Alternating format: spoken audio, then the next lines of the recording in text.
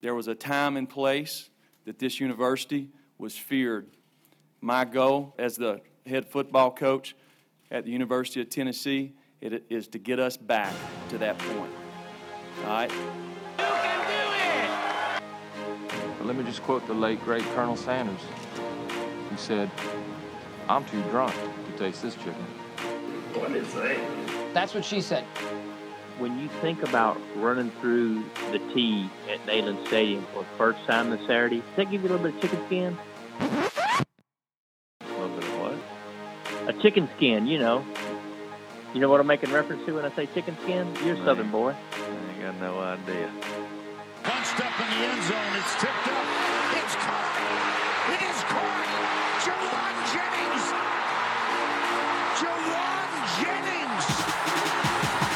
Good morning, afternoon, evening, brunch time, lunchtime, open date, bye week in Tennessee time, which means no football time in Tennessee this week time. That's okay. We're professionals. We'll keep working for you time. Whatever time of day it is, it's the right time for the Go Vols 24/7 podcast. Wes Rucker, Patrick Brown, Ryan Callahan, coming to you from Fort Rucker Studio, recording this on a Tuesday afternoon. Probably going to drop it for you on a Wednesday morning.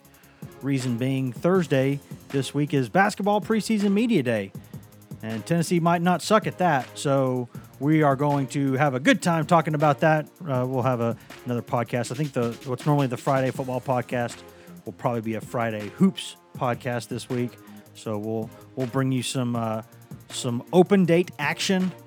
Do a little recap of Georgia while it's still a little bit fresh action. Got a lot to talk about on this show today. And here's what we did.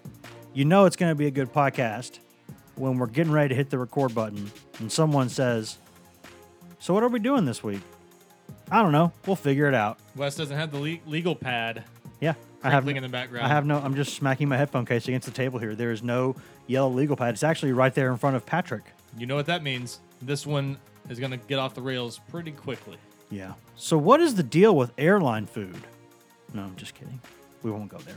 But we will have a lot of football to talk about because Tennessee, for, I don't know, maybe 12, 15 minutes of that football game on Saturday, played maybe its best football of the season. That's the good news.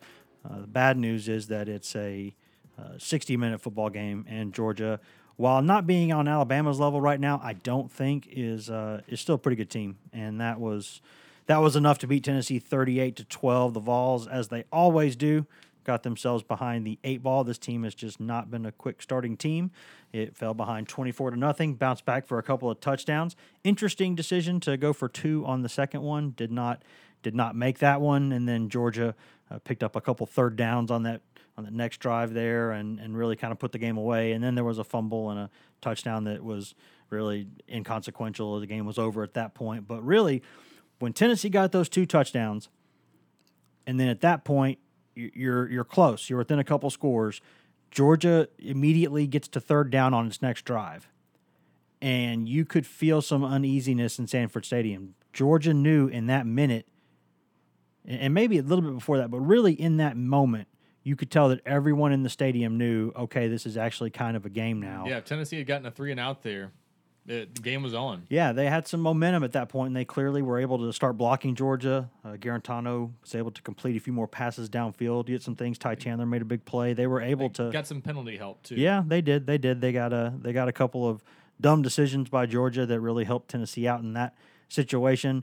But I think, and I wrote a column about this after the game, so I guess I'm partial to this side of the opinion or this side of the debate, but I heard fellow reporters after the game sort of lamenting the fact that this is what Tennessee has come to. It plays a few good minutes in a 26-point loss on the road, and it says, "Oh, this was a pretty good day." And I'm thinking, no, that is a pretty good day for Tennessee.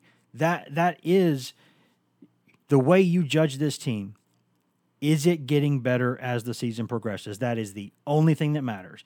If we're sitting here in 2 years talking about a team that's still going to have to fight, scratch, claw to get to a bowl game. To cover a 30-point spread against Georgia. Yeah, if we're talking about this in 2 years, then Jeremy Pruitt, Tennessee's football coach, is either going to be on a hot seat or he's going to try to get the hell out himself because he's never lost in his career and he doesn't know how to process it. So if we're still having this conversation in 2 years, that's one thing.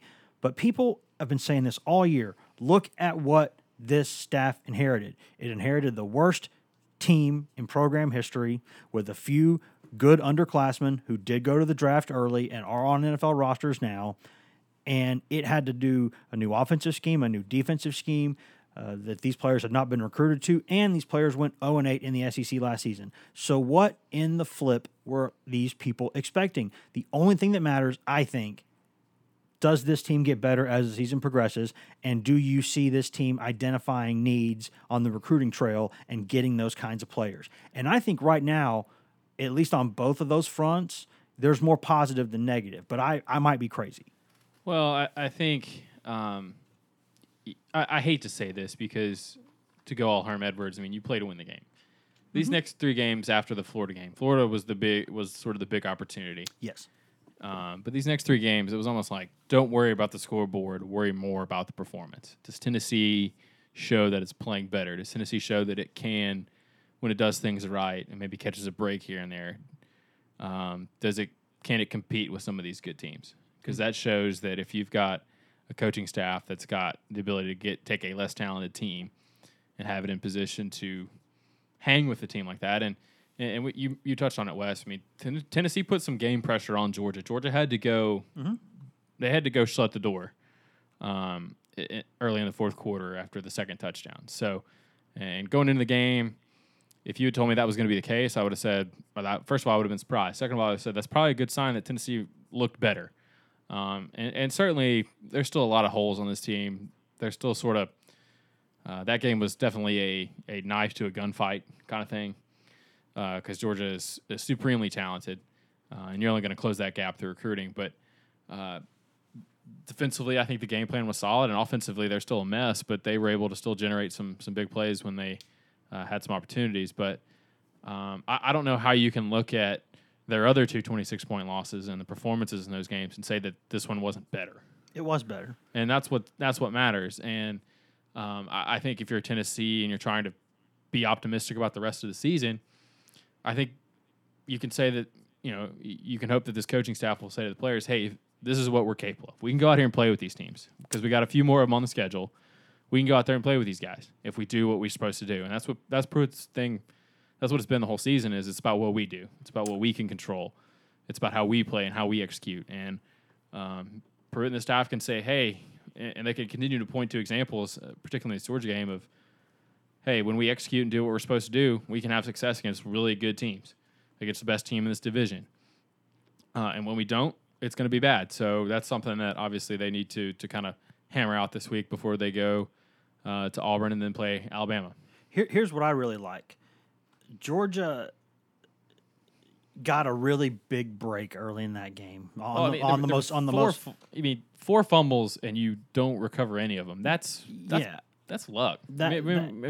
We talked about this a couple of years ago when Tennessee was fumbling every which way and recovering all of them. Yep. Well, that's luck. Jeremy Pruitt addressed that in a different way, though. I mean, you can look at it on one hand, you're not getting any bounces. He said, well, I'd say to that, we need to have more guys around the football. Well, that's true, but a fumble is a 50-50 thing, just about. I mean, it is, but the Nada play, for instance. That was fluky. There was nobody around, really, to pick up that one. And the ball bounced one time and into Nada's hands. Here's what I'm saying on that play.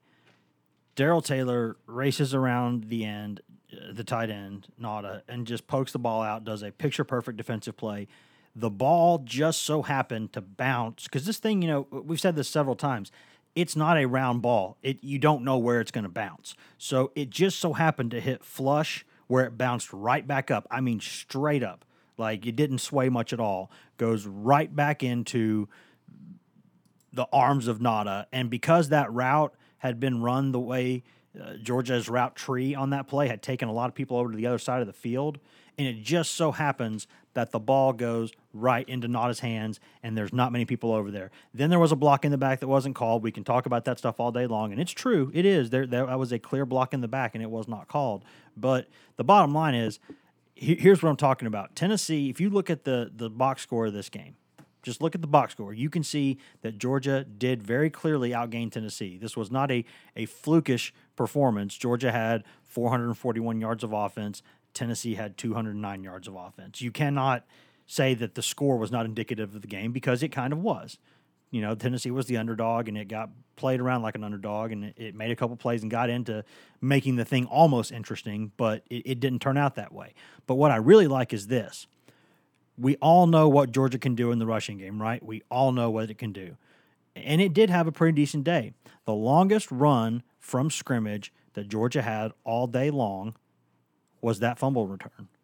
That fumble recovery was the only play. That fumble recovery was the only play of the game for Georgia on the ground that gained more than 16 yards. Tennessee did not allow splash plays in the running game. Then you look at the passing game. We all know that Georgia's got a couple really good wide receivers. They're maybe not elite in that area, but they're good. They have guys who can burn you and guys who are big, strong guys and quick, small guys. They've got options. Really talented guys that they probably just haven't taken advantage of enough because they like to run the ball. And the longest pass play for Georgia all day long, 23 yards. Tennessee had the 2 longest passing plays of the day, and Tennessee's Ty Chandler had the longest rushing play of the day. So that tells me, and again, this is just me thinking out loud here, but I think that shows pretty clearly that Tennessee's defensive game plan was good. Mm-hmm. Well, I mean, and even bigger than that, this was the first time this season Georgia hadn't scored 40. And the only reason they scored 38 is because of a late cosmetic score after a fumble. I think Tennessee, when Jeremy Banks fumbled, I think Tennessee was just going to run the clock out. I think they were just going to run it and get out of there. Because if they could have gotten a late touchdown and cut it to 12, what a win that would have been seen as, huh? And if that first 31-19, you know, in that first play, but there were still only like 2 minutes left. They didn't come out gunning it on first down like you would have needed to. But and this was the first time that Jake Fromm has not thrown a touchdown pass. Mm-hmm. And I think Tennessee had him a little off his game there. I think they were giving him some different looks. They got some pressure on him. They got some pressure on him. They hit him on the first play of the game. Well, people forget that play, that third down fumble, Ruski touchdown, that was a 3rd and long play, and that sack was going to put Georgia at the 40-yard line. So it was going to have a 4th and long, probably 4th and 20 or so from the 40-yard line. Now, you do have Blankenship, and so you can probably go kick a 57-yard field goal, and he has a chance to go make that. But the worst-case scenario, because you're not going for it on 4th and that long. There's no reason to. You're punting it or you're kicking a field goal. So that right there was 4 to 7 points right there in that swing, right there, easily. And then the last play, the touchdown, that also took some off. That's another 7 points. So right there, off the bat, you're looking at anywhere from 10 to 14 points right there. So I think that, I guess the really meandering, stupidly long way I was trying to say this, and I took too long to build up to it, was that I think Tennessee, the coaching in this game was fine.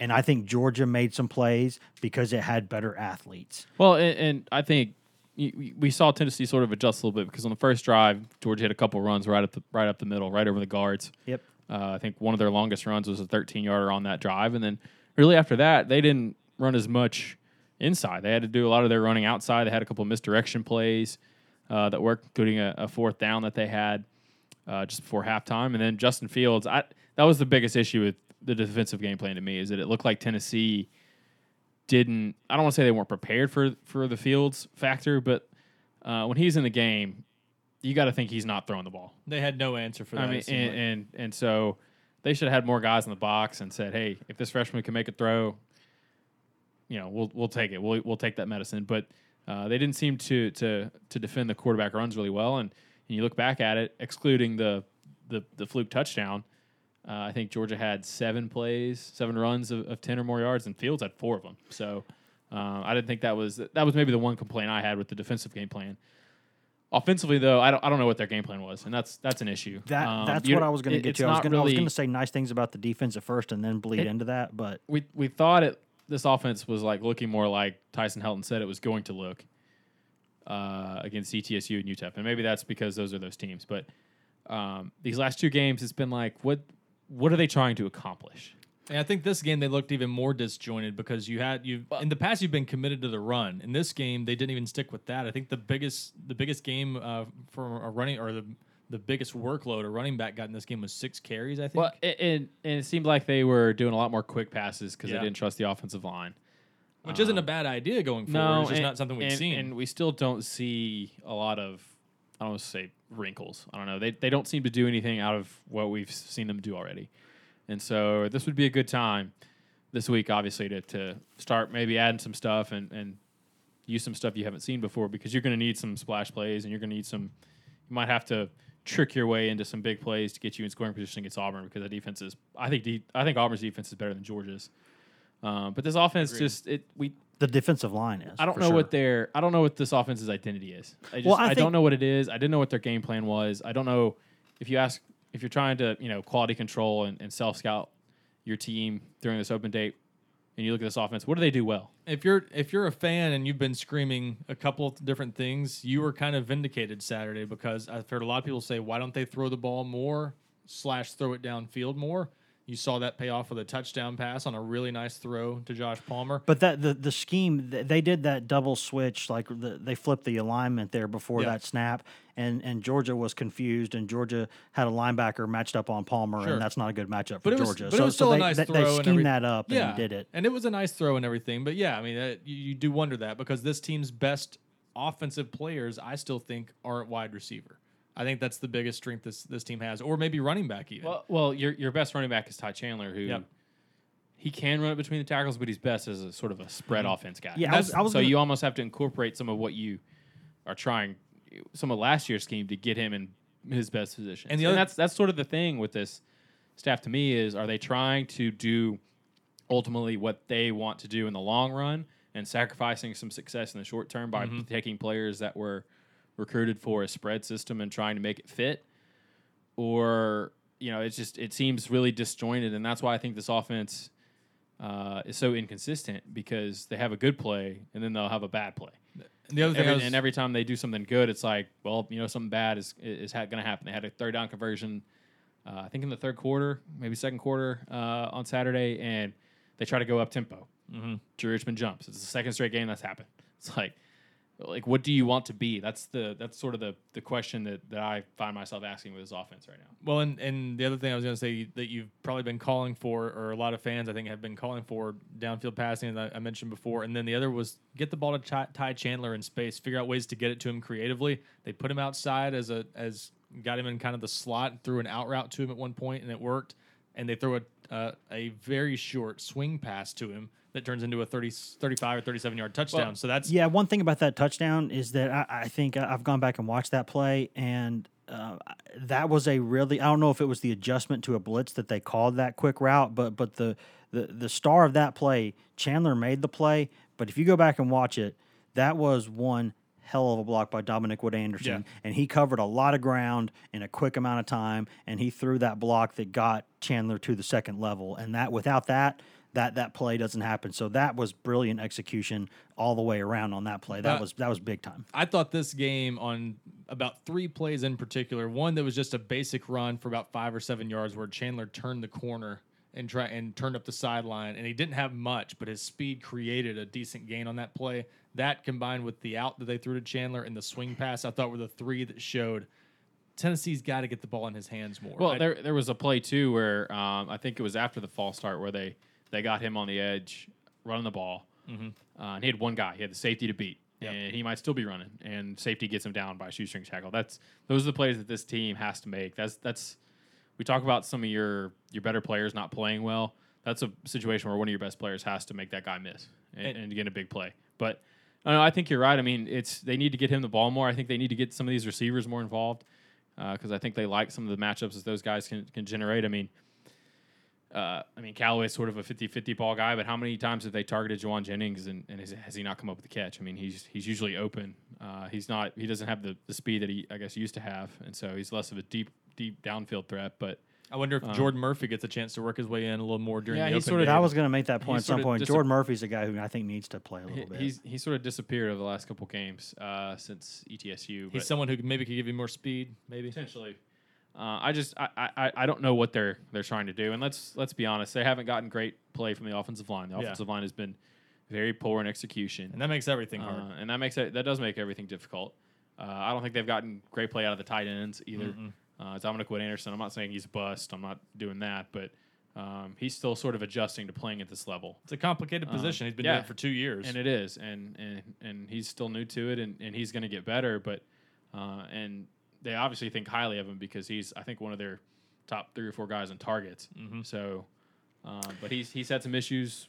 As the running backs have and the tight ends have, and pass protection too. So, well, and Patrick, to your point on what do they want to be, you open the game with a beautifully executed 17-yard run by Chandler on the first offensive play, and after that, Ty Chandler gets 5 carries the rest of the game. They only had 46 plays, so it's not like they did. But it was just interesting to me that you hit something early, and then it seemed like they kind of gave up on the run early after just 5 or 6 or 7 plays where Georgia slowed them down. They've kind of stuck with it in past weeks, and this week I thought they maybe justifiably went away from it. They're chasing games, and that makes it hard. I think I'm going to say this. When I watch their offense, the overarching kind of theme, I guess you would call it, or the thing that I see more than anything, the bottom line, is that they are still learning what they have on this team. And I think when you play as inconsistently as they're playing on offense, up front anyway, it's really hard. Like we have to figure out how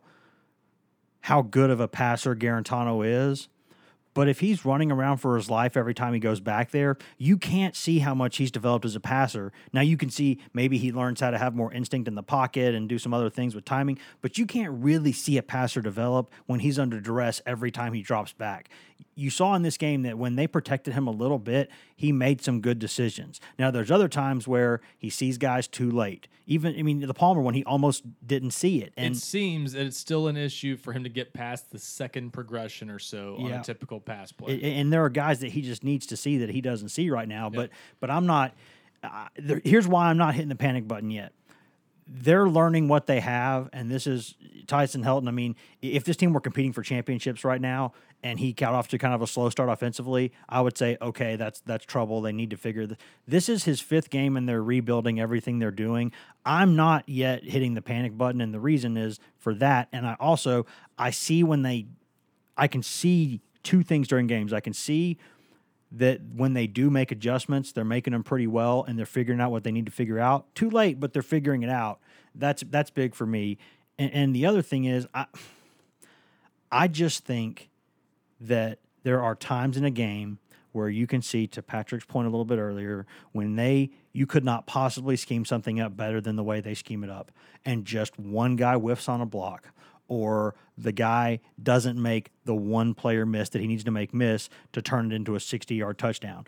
You have to execute, and you need players to do that. And there are times in the game where either because it's new to them or they're just not as good athletically as the guys they're going against, they're just not making plays. But they are there to be made, and I think this staff is finding those places.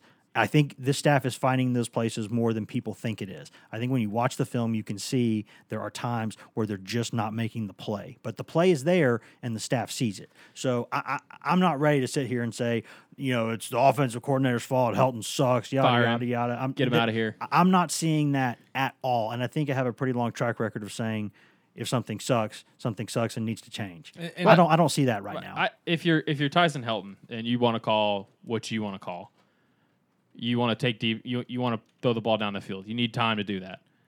Given how your pass protection looked against Florida, where you had multiple situations where you had 7 guys blocking and less than 7 guys were coming, and your quarterback still got splattered, that would give me pause to call those plays. And if you have an offensive line that they want to be able to run the ball in any situation. They want to be able to run the ball when everyone in the stadium knows they're running the ball. Well, this offensive line has proven time and time again it cannot do that. Yeah, that's the 2 things. We saw it against Florida and we saw it against Georgia. They had 2 3rd-and-1 situations early in the game. One they tried. They did throw something a little different in there. They had Jaquan Cowboy Collar Blakely in there as sort of a fullback. They lined Madre London up as the fullback in the eye and gave him the ball, and he ran into a wall and didn't get the first down.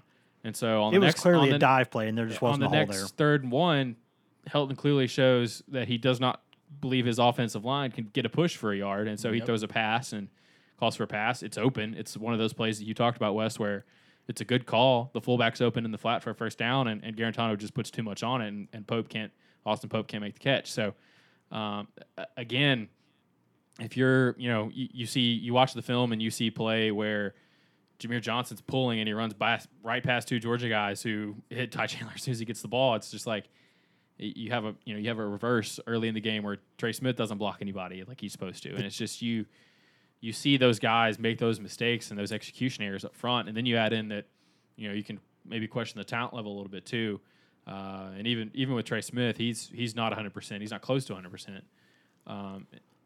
You get these issues up front, and that would make you some of the things that you want to do as a play caller, some of the plays that you want to do. You can't. And of course, as a coaching staff, you're going to run what your players can do during the week. I don't know if they're just not picking up stuff. I don't know if they're having execution issues in practice that are maybe limiting how much they're doing. But I don't want to say it's been vanilla, but we haven't seen Tennessee do a whole bunch of different stuff. They seem to kind of stick to the same sort of script. And maybe after a few games, that's going to get predictable, especially in this league when you've got the caliber of coaching that you have. Well, yeah, I think the two things that really bother me are the short yardage offense. You have to. I don't care if you're outmanned a little bit. You have got to be able. What's the point of getting yourself in third and short?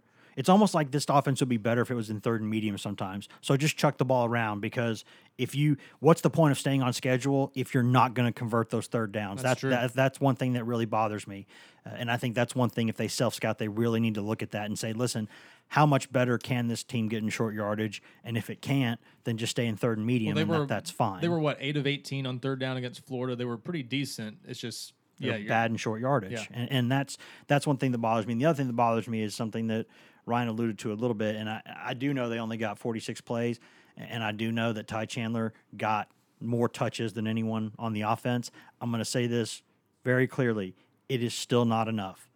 This team, if you go back and watch Ty Chandler, even on those runs where he was just kind of being the regular kind of tailback, trying to make a guy miss and then plowing forward, watch him finish those runs. He can be a physical player. I don't know if he can get 30 touches in a game every week and be okay, because he's not physically humongous. They can take 15. But he can lower his shoulder and get yardage, fall forward when he needs to, because I've seen him do it. He finishes his runs with anger, and that's a good thing to see. And if you don't have a lot of playmakers, like a big time, like you got guys who can make plays against UTEP, okay? You got guys who can make plays against ETSU. You're going to be playing SEC teams the rest of the way except for Charlotte. You need guys who can make plays against good teams. And they don't have a ton of those guys right now. They've got some in the receiver core, but they're having a hard time blocking enough to get them the ball downfield. But one thing they absolutely can change and absolutely have to change, Ty Chandler has got to touch the ball more. If he's healthy and he has a single-digit touch game, then there's a problem. That just should not happen. They need to look at that, and they need to say, 8 needs the ball, 8 needs the ball, 8 needs the ball. Lane Kiffin, that's one thing Lane Kiffin really understood. And a lot of other coaches like Spurrier understand this.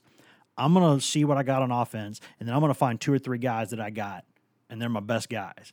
And we are never going to lose a game because those guys didn't touch the ball enough. That is never going to happen. It's about matchups. Just get a matchup, move the guy around, get him the football. Mm-hmm. Look at the stuff that the Saints do with Kamara. They find every way imaginable to get him the ball. I was going to say, we're not get him the ball. Get Chandler the ball. We're not at the Kamara level of malpractice by any means. No, nothing no. close to that. But Gosh, yes, on a team that has very few above average playmakers, Ty Chandler's one of them, and you've got to get him the ball as much as you can, I think. And I get you've got a committee of backs. You've got to kind of rotate him in there. It's been a kind of offense where a different back has been good each week, so that makes it harder. But Chandler's the lead back. He's started when he's been healthy. Get him the ball more. And those balls that Brandon Johnson's getting on those little screens and stuff like that, those need to go to Jordan Murphy or Ty Chandler. They do not need to go to Brandon Johnson. Yeah, he's a good player. I think a really underrated player, but that's not his game. They're not doing him any favors with those. And that's one of the surprising storylines to me is Brandon Johnson not being much of a factor in this offense the first 5 games of the season. Last year we saw him be so good in the slot on a lot of slants and drags and those kinds of routes, and this year he's not getting those, so that's interesting. 2 things I think this offense has to figure out, and this open date will be a good chance for them to maybe self-scout a bit more, do a deep dive into some of this stuff, and figure out what they're doing going forward.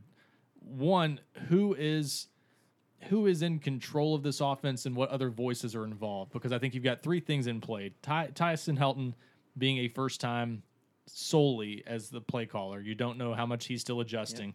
2, because he's been an offensive coordinator before, how much is Will Friend involved in the game planning? And then is his voice being heard on game days too? And we don't know all of that. 3, we heard Jeremy Pruitt mention earlier this season that he still needed to figure out how to make his voice be heard on offense and how to help the team in some way when they're on offense.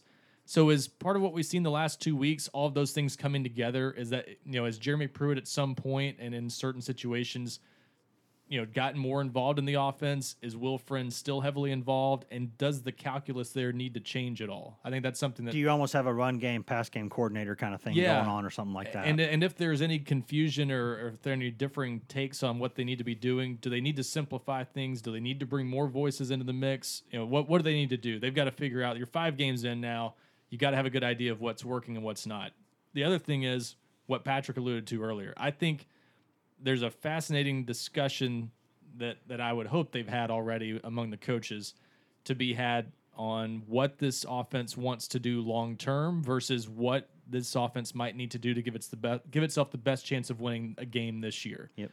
And more spread concepts. I was going to say, every time I see this offense run 5 wide or 4 wide in a running back, I feel like this offense is executing better in those types of looks. Garantano's more comfortable there. Yeah, because that's what this offense is used to doing, and they've spent 2 years. Garantano spent 2 years in a system like that. Your receivers are used to playing in that, and it's just a little bit easier because you create more space for everybody. There's a reason less talented teams over the years now have gone to more spread systems because it's easier. You create space and you get more one-on-one matchups. So does this team need to do more of that, more short passing and things like that to sort of open things up, or do they stick with what they have done so far and just try to get better at it because it's what they're going to do for better or worse? Well, to kind of spin this conversation forward, open dates or times for teams to kind of go back to more spring and camp-like practices. So they're gonna do more, what do they call it, 2-spot, where they've got 3 to 4 groups rolling in at a time.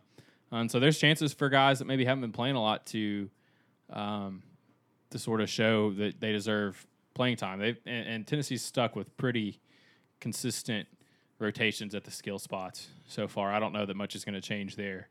The big question with me, I think Jeremy Banks should get more time, but I understand why he would not get more time because he keeps putting the ball on the ground. But I think he's the best maybe complement with he and Chandler would make it with Chandler. Yeah. London he's a nice player, but he's never going to be an explosive guy. Tim Jordan, I think, has got to stop freelancing so much. Yeah. He's when you see situations where they're not, he gets too excited. Yeah, the running backs aren't hitting the holes like they're supposed to, or they're trying to get yards on their own instead of going where the play's blocked. And Jordan seems to be the guy that's doing that the most. At receiver, we'll see if Jordan Murphy can make a move. He's maybe the best guy there, but I'm interested to see what they do on the offensive line. I mean, you can't really bring in anybody mid-season. This isn't the NFL, so you're kind of stuck. Nobody's on waivers anywhere. But what's interesting to me is that they've shown signs of tinkering and maybe making a change, and yet they've stuck with the same offensive line for the past 4 games. Chance Hall's worked his way into the mix more. I wonder if Chance Hall, this is the window of time where they thought he might be able to play 40, 50 snaps in a game. Kayron Calvert's a guy that, thought at one point last week, hey, this guy might start. He didn't play a snap. So we got to see if their tinkering during the week finally results in them making a change and if that makes any difference, because they've kind of got what they've got. And a lot of people wonder, well, this guy's not playing well. Why don't they replace him? Well, Marcus Tatum got in the game on Saturday, and second play in, he gets beat for a sack when Georgia just ran a simple twist, and his guy went inside, and Garantano had less than 3 seconds to even look downfield. So there's a few. And so that's they don't have a lot of options. That's why they've kind of stuck with this 5. This isn't their first 5. Their first 5 included Brandon Kennedy, who's hurt. And I think part of the reason that they've stuck with this 5 is they want this 5 to maybe gel a little bit, but they also don't really have a whole lot of options behind these guys, a whole lot of quality options, or those options would have emerged at this point. Well, and there is a reason, like you said, that they are sticking with these 5. I think one of the best cases of that is Drew Richmond has been kind of the favorite whipping boy for a lot of fans because of penalties and a bad sack or something he's given up here and there. But when you go back and look, I'm actually impressed. You see him make some good blocks on a lot of plays. So he's kind of been feast or famine. But that's sort of what this offensive line has right now. Is you've got Trey Smith, who's been your best lineman in the past, but he hasn't been so far this season. Nope. And you've got Drew Richmond, who's been very good at times, but also very bad at times. And you've got to stick with those types of guys, or you feel like you have to, especially that you don't have a lot of great options there. And kind of going in that same vein, switching back over to the defense, something that they did that I thought was interesting on Saturday was looked like Balin Buchanan was playing more inside. Looks like he was playing more of the star. He's nickel better position.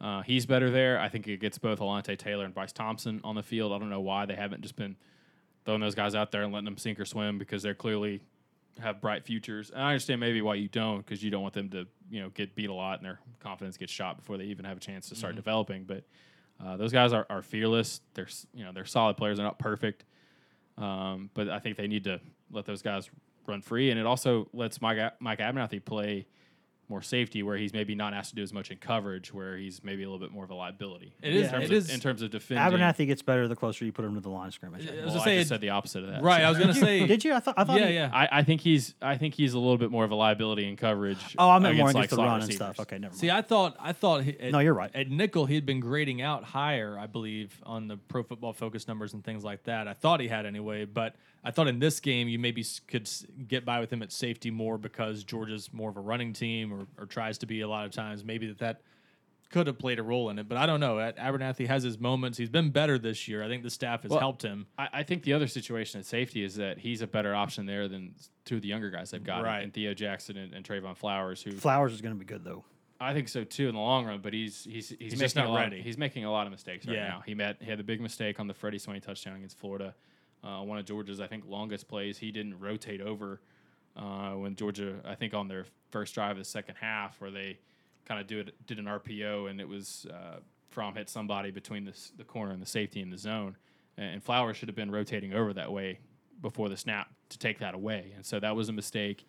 He made a nice acrobatic play on the interception that didn't count, so you see some of the athletic ability he has, but Theo Jackson had a tough game against Florida too, so maybe that gets your best five guys on the field where you're a little bit more solid at that other safety position. And they need to get Nigel Ward to play a little bit better too. He needs to make interceptions when the ball hits him in the hands. And I'm interested to see what they do at linebacker, because I thought Corte Sapp played decently well. And I thought Darren Kirkland has continued to look like a guy that's been slowed and has had a lot of injuries.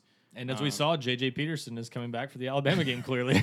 Clearly what he wrote. Yeah, and Will Egnott, too. I think he's not a guy you need to have in the game on third down. Yeah. Egnott, but he's a guy that against a running team, maybe like an Auburn, we'll have to see what his range is like getting sideline to sideline. But for a game against a Georgia that runs the ball in between the tackles a little bit, he popped up a few times and made some plays in the hole. You want to hear my crazy suggestion?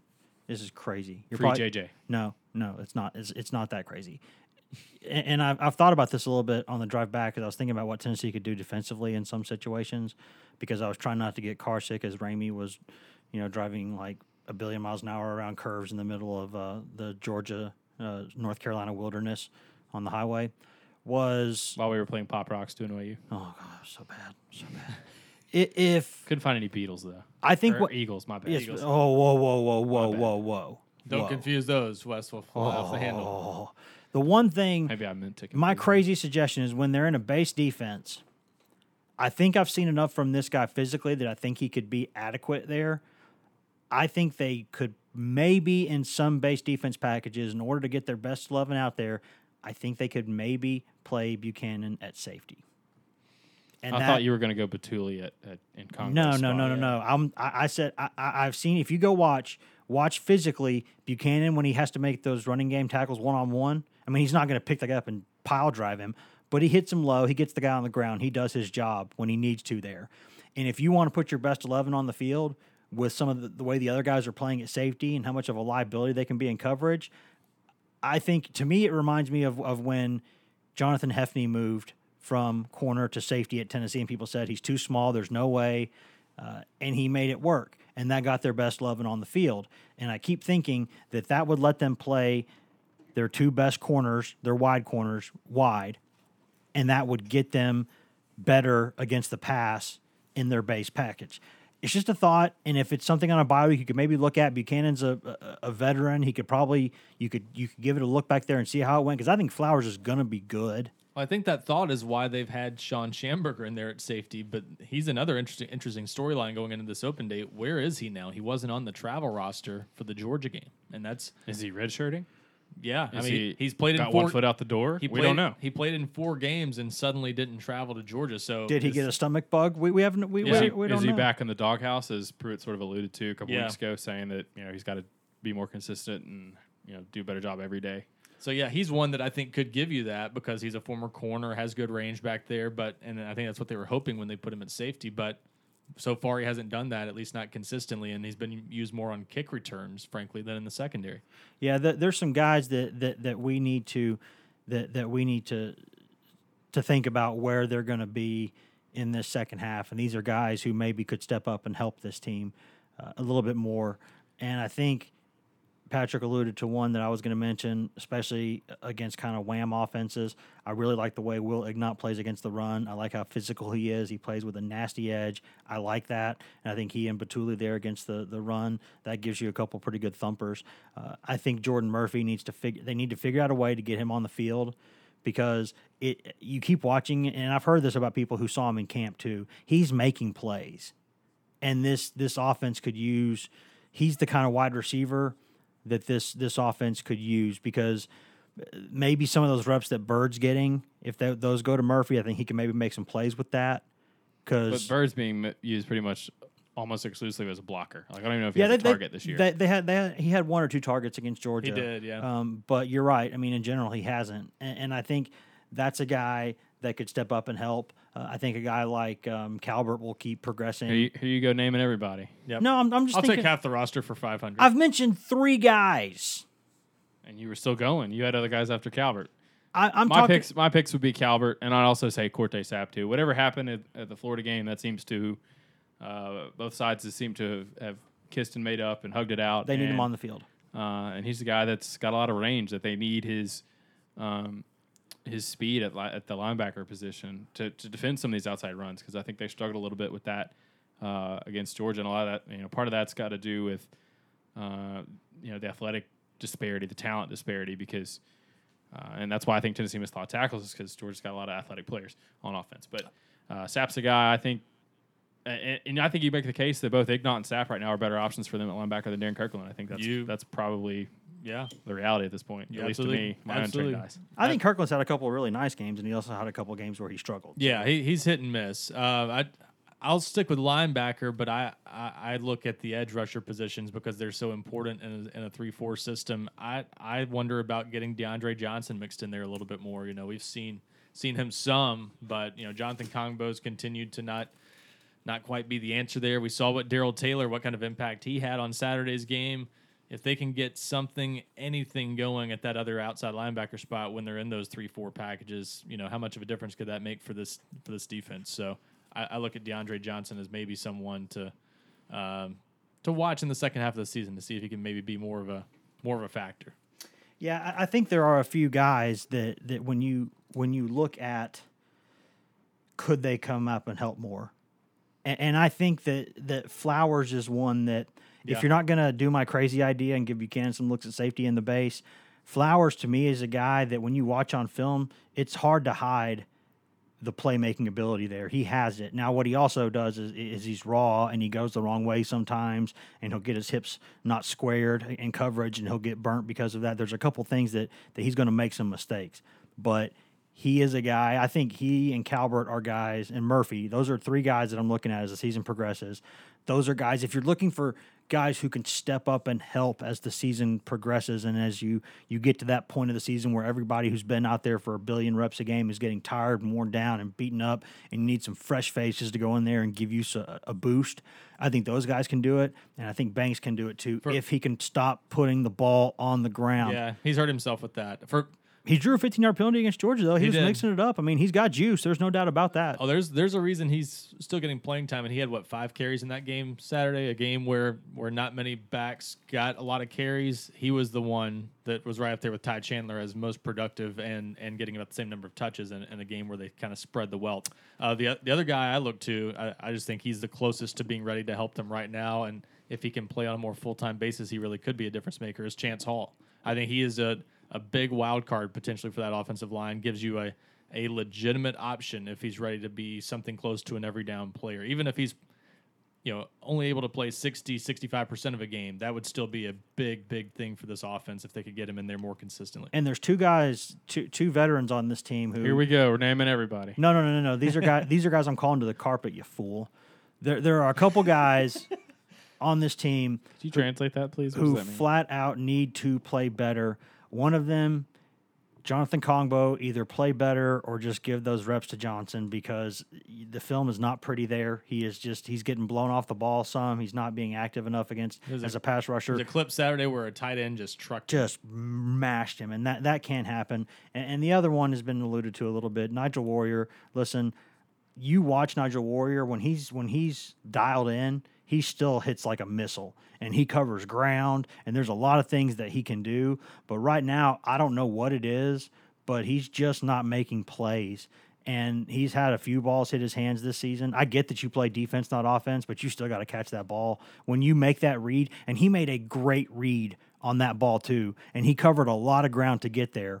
But what's the point of getting to the table if you're not going to eat? And Pruitt said on his coaching show that's exactly where they wanted Fromm to throw that ball there, and for them to be in position to make that play. And you know what? And he spotted, and he covered 15, 20 yards in a hurry to get in there and get that position. But again, got to the table and then spilled the food on himself and didn't eat. You got to go eat when you get there. You got to make the play. And I touched on this a couple weeks ago. Jeremy Pruitt addressed something that I think directly relates to this. It was one of the guys I first thought of him. Jeremy Pruitt said this. When you sign guys who aren't making plays on defense and picking off balls on Friday nights, it's going to be hard for them to start doing that on Saturdays. Nigel Warrior is a guy who made a lot of tackles in high school, had a lot of athletic ability, didn't rack up interceptions. Now we're seeing in college, same kind of issue. I mean, that doesn't mean you don't coach them to make more plays, but he's just missed on so many opportunities. Just doesn't quite have the nose or the play for it, or doesn't. You just wonder something's missing. He's not Eric Berry in that way, and you've got to wonder if the light's going to turn on for him in that area, and they really need it to. Yeah. Before we get out of here, last thing, guys, is have you seen anything in these first 5 games that changes your belief on, for good or for ill, that changes your belief on what this team can and will do this season? What? Because I'll be honest, this team is almost exactly what I thought it would be. So for me, there have been a couple of positives and negatives. I think Darrell Taylor playing like he has now, if he can keep that up, hey, that gives you a dominant edge guy, and he's a good player, and that can help your defense a lot. But there are a couple things that they struggle in that I just figured they would, and I still see 5-7 as, I don't want to say the very best this team can be, because I think if everything goes right, it maybe could sneak in there and get 6. But I think that you're still looking at a 5-win football team right now. And if things go wrong, maybe even a 4-win. Well, but I that doesn't mean that I've lost any hope for the future. This is what I expected to see this season, and that doesn't rattle me in any way. Well, the last 2 weeks have reinforced to me that if this team doesn't screw itself a bunch of times, it gives itself a chance to compete against really good teams. And so, you saw the difference in 6 turnovers and only 1 turnover. 6 turnovers, they were out of the game pretty much in the second quarter. 0 turnovers, you play solid, you don't give up a lot. You don't give up big plays. Keep everything in front of you. Make teams drive the ball on you. You can give yourself a chance to sort of be in the game in the fourth quarter. It's hard. It's hard as a defense to apply pressure, a lot of pressure, and also not give up a lot of big plays. Usually, if you're going to apply that much pressure, you're going to give up some big plays just because you're going to get leverage, because that's the law of averages. But they were able to do both those things Saturday and make Georgia drive the field, and I think that was big. And that's where I think Georgia's talent disparity came into effect, because I think they also kind of wore Tennessee down. But you look at the rest of the schedule. Vanderbilt looks beatable. South Carolina doesn't look as daunting. They look almost like a mess, really. Missouri on the right day, if you could play good defense, they're a beatable team. Yeah. Those are games that maybe, and we talked about it a couple weeks ago when some of those teams were looking really solid, and we're like, well, Tennessee's not going to win a conference game. A lot's going to change over the next 6, 7, 8 weeks. So if this team continues to take strides, particularly defensively, because I think defensively that's where Pruitt's bread and butter is. That's where if he's as good a coach as he comes in with a track record of being on the defensive side of the ball, that's where he can maybe enact the most change during this transitional year, even though he's clearly got to upgrade a lot of places on the roster. And I think they've been more consistent on defense, too. And defensively, they've given themselves a chance. I mean, it's hard to judge the Florida game because they had so many short fields. And it's going to be interesting to see how they go against Auburn, because Auburn's offense is kind of messy right now. I think they only had 225 yards against Arkansas, who's obviously also not a very good team, and they didn't get to 350 against Southern Miss or LSU. So that's an offense where if you have a chance, if you play really well on defense in that game, you can give yourself a chance to keep it low scoring and to be in that game. But if they continue to make strides, that's the key that you talked about earlier, Wes, is do they continue to get better? Because that's what they're going to have to do if they're going to make a late push to get to 6 wins. If I'm a Tennessee fan, I'm happy to see that Tennessee-Auburn game being played at noon Eastern time. I think that always plays to the hand of the underdog. And Auburn's such a different place during the day. And that teams can kind of sleepwalk through those early games if they're not quite ready that morning. So I think that helps Tennessee in that game, and it could be a competitive one anyway. Well, Auburn's boring at day or night, but I think that besides the point. I could see this Tennessee team.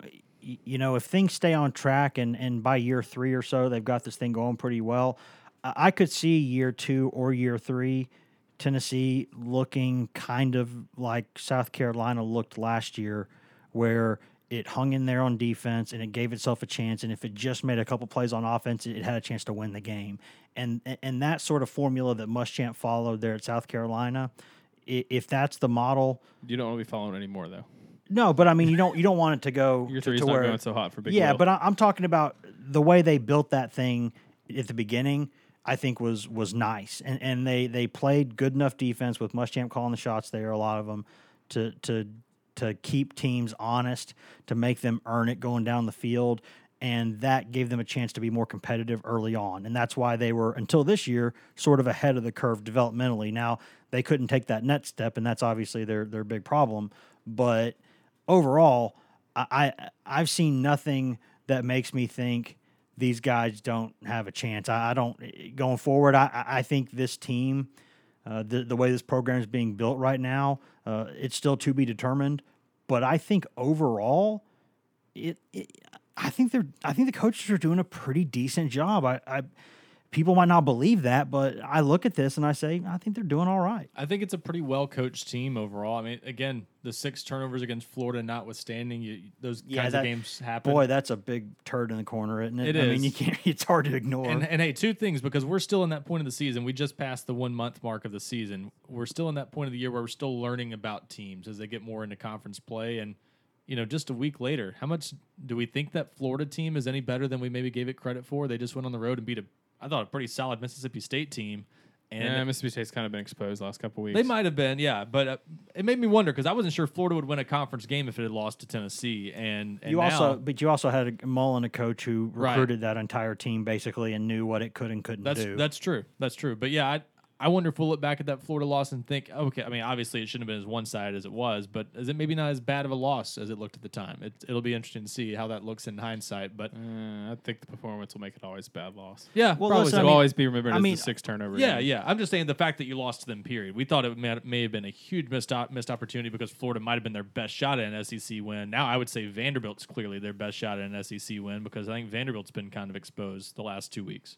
Yeah, and Vanderbilt typically as the season progresses, and I think you'll see this a little bit with Kentucky too, even though that team's been impressive so far. Yeah. Those programs tend to falter a little bit late in the season because Kentucky's they don't have the depth. Kentucky's got a defense, but that's a good point. They don't have the depth, but Kentucky's got a defense this year, which is different. And that'll be a game for Tennessee that they'll have just played Charlotte, and Kentucky will just play Georgia at home. That'll be a really emotional game if they're still in the mix there. They got to go to A&M this week too, so a lot could change, and a lot's going to change. But Kentucky. But it's just. If you're a Tennessee fan, I think the performance more so than the score gave you just a little bit of hope. Yeah. Hey, we can compete with some of these teams if we, you see some progress and going back to coaches and do the fans think? Fans always think they know more than coaches. It's just kind of it is what it is. It's everyone thinks that here, elsewhere, all around the country. Maybe not Alabama. Yeah. But then again, when they had Lane, everybody thought run the ball, Lane.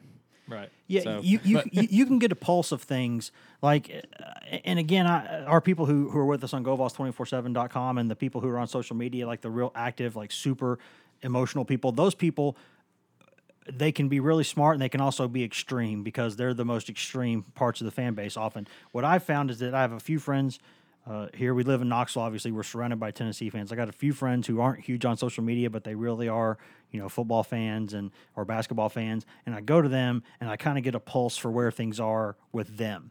What does this? Because I consider them like almost average Joe Q Vols fan, and I asked them, and a couple of the ones that I've talked to since that game said, you know what, I thought Saturday was better. I thought, I can kind of root for that team. I can keep hoping that team, and I hope people can think whatever they want. I don't care. I mean, you're right. You do. I think how I think. Everybody else thinks how they think, and that's great. We have freedom to do that. But I hope people see things that way, because I think if you see this team through the proper lens, it becomes a lot less frustrating, and you can see things going. You can see why things are going the way they are. Well, that leads me to the thing I think we've got to discuss on the way out here. This team, and to answer your question earlier, I do think, Wes, this team's about what I thought it was going to be. But Jeremy Pruitt, whether he's just trying to light a fire under his team or whether he really has seen a change, his emotional show on Saturday after the game, I think He didn't cry, for the record. Yeah, and that was Some people apparently think that he cried. Yeah. They must have seen tears that were visible. I don't know. But yeah, his display of emotion there after Saturday's game, I think, which has obviously been talked about a lot. It certainly suggests that he has seen a difference in this team, and that he's seen a buy-in and belief and a level of effort that's a good sign. Now, that's something to latch onto in a season like this where you're looking for the small victories. That showed to me that showed that he has both sympathy and empathy with those guys. And I think that was something, I think as much as anything, the most important thing I took from that was that he understands what these guys have been through. He's seen a little bit of it now, and now he's probably in his head started to extrapolate that and think, wow, this has been going on for a while with these guys. These guys have been through a lot. He's probably talked to the players. He's gotten to know some of them. He's heard more of the stories. He's talked to people around the program. And he has, like I've spoken with people, like in the physical plant, people with the grounds crew, those kind of things. And they all seem to like Pruitt. They say if you give him an honest day's work, he'll appreciate you. And I think, to me, that emotion from Pruitt showed that he does understand what his players have been through. And if he can be on that wavelength with them, I think that'll help him understand what he needs to do to coach this out of him and get him better. Well, I think the player response, both from Tennessee's players and some from Pruitt's former players in the past couple of days, have sort of underlined that whatever the public or the population thinks of that moment and that show of emotion is, I mean, what that reaction doesn't matter. That what matters is the players. And I think it was telling that Calvin Ridley. You see guys like Calvin Ridley come out and say that Pruitt's going to get it right. You see Mac Wilson at Alabama. They're going to have such a big bro hug when when Alabama comes up here, because he and Pruitt are pretty close, and Wilson had something to say about that too, just how Pruitt's passion for the game and the passion for his players. And that's something that Daniel Battuli talked about after the game when I asked him about, is that you can, this team kind of has gotten an understanding now of how much just Pruitt cares about the game of football and about his players. And it was interesting to see, Pruitt shaking hands and talking with some of the players he recruited to Georgia after the game. Yep. And there were, I think even pregame he made some rounds and saw some people that he probably remembered from his time coaching there too. So didn't look like a big meanie pants, did he? No, and I think it's, that narrative was so dumb.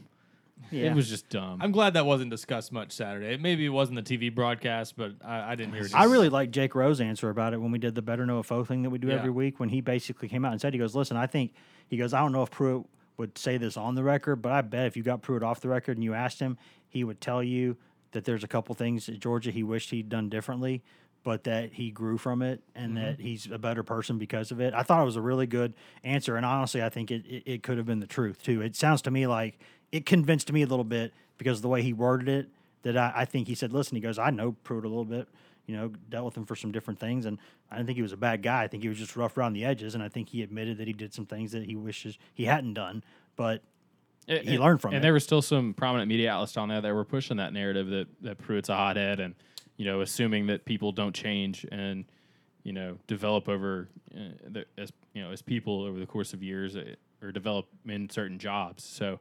it was telling that I think there was that reaction after the game, and I think Pruitt also before the game. There's probably a lot of people there that, behind the scenes people that you wouldn't think of that probably remember him. And like you talked about with some, grounds crew and people like that probably remember him and probably liked him from when he was there. And Georgia should be thankful for him because some of the stuff that he pointed out that was missing in that program is now no longer missing. Yep. And you've got that edge to the program now that they kind of lost there under Mark Richt at the end. And you heard Pruitt talk about that too. He talked about the way that Georgia team does everything the right way and the way that it tries to take away your will, but because of how tough and physical it is and how much it imposes wasn't that itself way on under Mark Richt at the end for sure. I wonder if I wondered if this would be kind of a fun rivalry between Jeremy Pruitt and Kirby Smart. It still might be in the coming years. It's different this year. I still don't think they're sending each other Christmas cards. No. It's this year. I think you look at it differently just because you know where both programs are. You know Georgia's got it rolling now, and that Tennessee is a long way from being there. But along the same lines, I didn't think we would hear Jeremy Pruitt speak in such tones of admiration, I guess, about that Georgia team. But he very clearly said this program is is basically a lot of things we aspire to be. And I bet he goes out there on the recruiting trail immediately and then says, "Hey, by the way, guys, you're not going to play for that team for 2 or 3 years. You can come here and play right now. Exactly. Now, hey, I got to respect him. I respect him. Yep. But you want to play, son? Why don't you come here?" Yeah. So that was interesting, and yeah, I did think he spoke with a lot of reverence, I guess, about his time in Athens. How much I think maybe in hindsight it meant a little more to him than I might have thought. At least when he got to Tennessee, that he really it did mean something for him to go back to Athens, and he said he had a good couple of years there. And something else that I think part of his past helped Tennessee on Saturdays. He was familiar with Georgia a little bit too. Recruited a lot of those guys. Recruited a lot of those players. I mean, it was not that long ago that he was preparing and scouting and game planning for a Jim Chaney offense with Jake Fromm at quarterback. And so and Kevin Shear was on that staff last year too, going up against that offense. Tracy Rocker knows that personnel. And this Auburn game is going to be a little bit like that too, because Pruitt's played against him, or not played. I guess he did play against him back 25 years ago. Yeah. But, he's coached against a Gus Malzahn offense. Shear A did lot at of the Georgia. staff has, yeah. And so obviously none of the players have seen it, so they don't know what to expect. But this coaching staff, again, if you're trying to find reasons for hope in that Auburn game, I think that's one too that we saw Pruitt can have a pretty good game plan for an offense that he sort of knows a little bit more than maybe his team does, and you could see the same against Auburn as well. Not that it might matter because Tennessee, I don't know how they're going to move the ball on that defense, but yeah. That defensive line. But yeah, that defensive line's got some. Hope it's not another 14-12 abomination like it was in 2008. As long as it's nothing like that was a crime against humanity. Yeah, the fourth quarter of that game was one of the most excruciating games I've covered. To see something like 7 possessions in plus territory where neither team scored and barely stayed awake. Yeah, it was. There might have been other reasons for that, but we're not going to discuss that. That was one of those games early in the year where you kind of said, man, if this continues, Philip Fulmer's really in trouble. It was a couple weeks before it really started with the South Carolina game, was the final blow in a lot of ways. But the Auburn one kind of started where you said this offense is ugly enough, it's going to get Philip Fulmer fired. So let's hope it's not quite like that game was. I think that makes sense. I think that's probably a good place to leave this thing off, don't you guys? Sure. Do we? I mean, I've started the music, so it probably should be. There's no turning back now. A couple of quick housekeeping items before we get out of here. I will be speaking next Thursday night, I believe. I'll get you more information on that during the Hoops podcast, but I'll be speaking Thursday night in Birmingham to the Tennessee alumni group there. If you want to swing on by, I'll get you that information later in the week, or you can come to us on social media and ask about that. Is that open to the public or membership only kind of deal? I believe anyone can swing by. We're going to swing by and heckle you. Well, no, because you're not going to be there. You're still going to be in Knoxville That's at that what point. You think. And they'll swing on down to Auburn after that. And also, I think next week I'm going to come down to Chattanooga on Tuesday and speak at a social media conference summit thing there. So if you are bored and live in the Chattanooga area next Tuesday morning, come on by there and come see us at the summit. A panel discussion. At least you don't have to worry about missing any Cubs playoff games. We don't know at this point. We're recording this before the game tonight. So tomorrow I'm either going to be, or today I guess I should say Wednesday morning when you get this, I'm either going to be in a really great or really, really horrible mood. Do you remember that time on Twitter you were like, "Hey, the Brewers can't beat the Cubs"? Yeah, Old Takes Exposed really got me on that one, didn't they? Oh, that was bad. That was up to like 7,000 likes or something this morning. I think I'm really popular in Milwaukee right now. I looked in your mentions and it was all people from Wisconsin. I was like, those are the worst. Yeah, there's a lot of cheese curds angry with me right now. Yeah, a lot of for people sure. that don't know you from Adam that are just like calling you all They sorts are- of names. Well, the people who do know me, God bless well, Twitter.com. also say those things. But guys, we are on. You can go to the website GoVols247.com. You can sign up there and get this sort of banter all the time for less than the price of a mediocre lunch every month. Great deal. You should do it. Or if you want to keep being a freeloader, we have stuff there for you on the website as well. You can go to twitter.com/GoVols247, Facebook.com/GoVols247. You can hit us up on social media also. It's Twitter.com/WesRucker247. Ryan Callahan's on Twitter at Ryan Callahan247. Patrick Brown's on Twitter at PBrown247.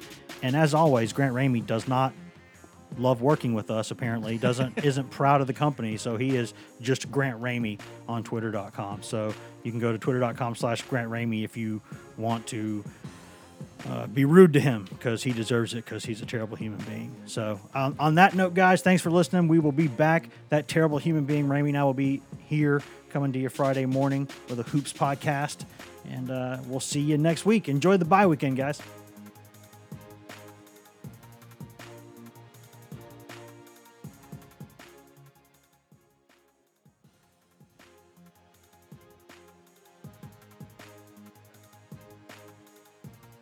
Pat, any final thoughts? Go Braves. Chop, don't stop. Go Cubs, go America.